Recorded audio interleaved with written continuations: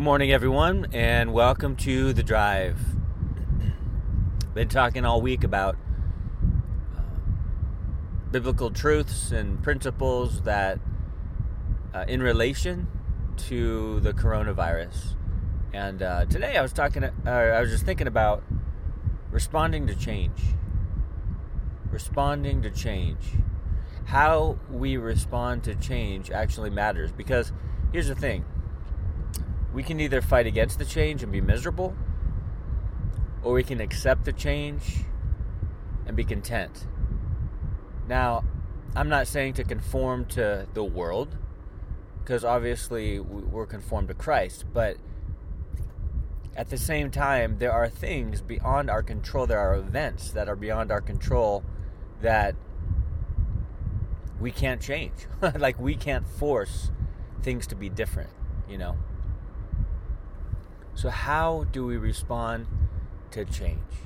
And to generalize it, most people do not like change, do not want change, do not desire change, because they've gotten up at the same time every day, they've gotten ready for work, they've gone to work, they've done their same thing at work, they get coffee at this time and this time, they take their break at this time, they go home, they eat dinner, if they have kids, they play with their kids for a couple hours, put them to bed, go to sleep at this time, maybe read a chapter in a book, and then wake up and do the same thing over again. And it's normal. It becomes normalized because it's your routine, and you're comfortable with it because it's what you're used to, right? With this whole coronavirus, obviously there's a lot of changes, and things are much different. There's small changes and there's huge changes. There's going to be results from this virus that last for probably a long time. I just even think about little changes that have happened in my life. I would wake up at normally around 4 a.m. and I would go out to the couch, read, pray, write, and then go to the gym around 5. Get back at 6 a.m., read a little bit more, drink my coffee. My family would get up, my girls, my daughters, my wife, and I would say hi, I'd get ready for work, and I'd go to work. And needless to say, I would go to sleep early so I can get up early. But now everything's changed. The gyms are closed down, so I can't go to the gym, so I don't have to get up as early. I could, but I don't. I don't have a gym now. So basically I stay up later at night and I sleep later in the morning. And so my whole schedule shifted around. And at first it was like, oh man, it's kind of frustrating. But then I'm like, well, there's nothing I can do about it. So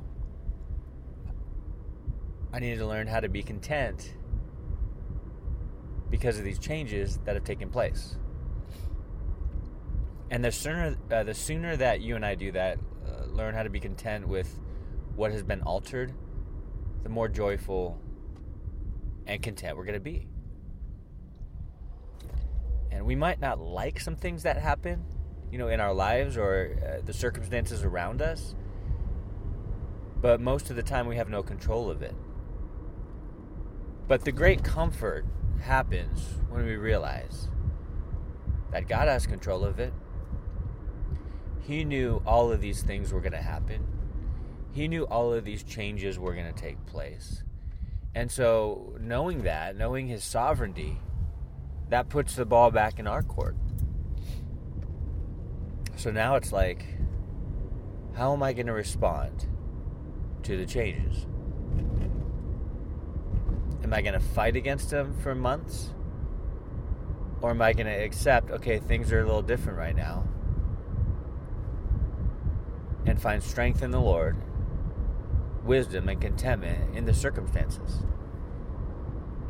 I understand it's easy to say all that. Yeah, I'll learn how to be content. Cool. But it's a lot more difficult to do. But here's the thing, it's possible to do. To get used to the different, the changes, the things that are altered. Again, you may not like it at first. You may wish you had your old schedule back, your old way of life back. But right now, that may not be the case. So embrace where you're at right now. Because you and I know that, and I say this often just because it's a way for me to remember it, but you produce fruit where you're planted. And producing fruit biblically means that you're having an effect for the kingdom of God. You're having an impact. You're living your life in such a way that people see that you're a believer and you're influencing them. You produce fruit where you're planted. And I'm not just talking about locationally, I'm just talking about situationally as well. Circumstantially as well, like where you're at right now, what's different right now. You can either be miserable in it, or you can look to God and even find joy in it. God's got a plan. Like, you can never discount that. He has a plan. He knows what he's doing. He knows what you're going to learn from this. He knows how you're going to grow from this.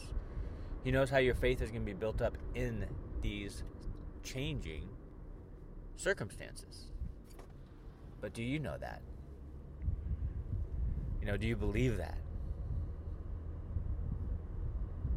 Do you truly have faith that God is going to use the changes that are happening right now to build you up? That's what God does. He's in the business of building believers up. He doesn't do this to break you down, to make you give up and quit. He allows changes so we can be built up and stronger, and come at the end of the changes even more faithful. Embrace the change. Learn to be content in the different circumstances right now in this season. And you'll have so much more joy because of it. God's in control. He has a plan. He knows what he's doing. Believe it. God bless you guys, and we'll talk to you next time. Have a great day.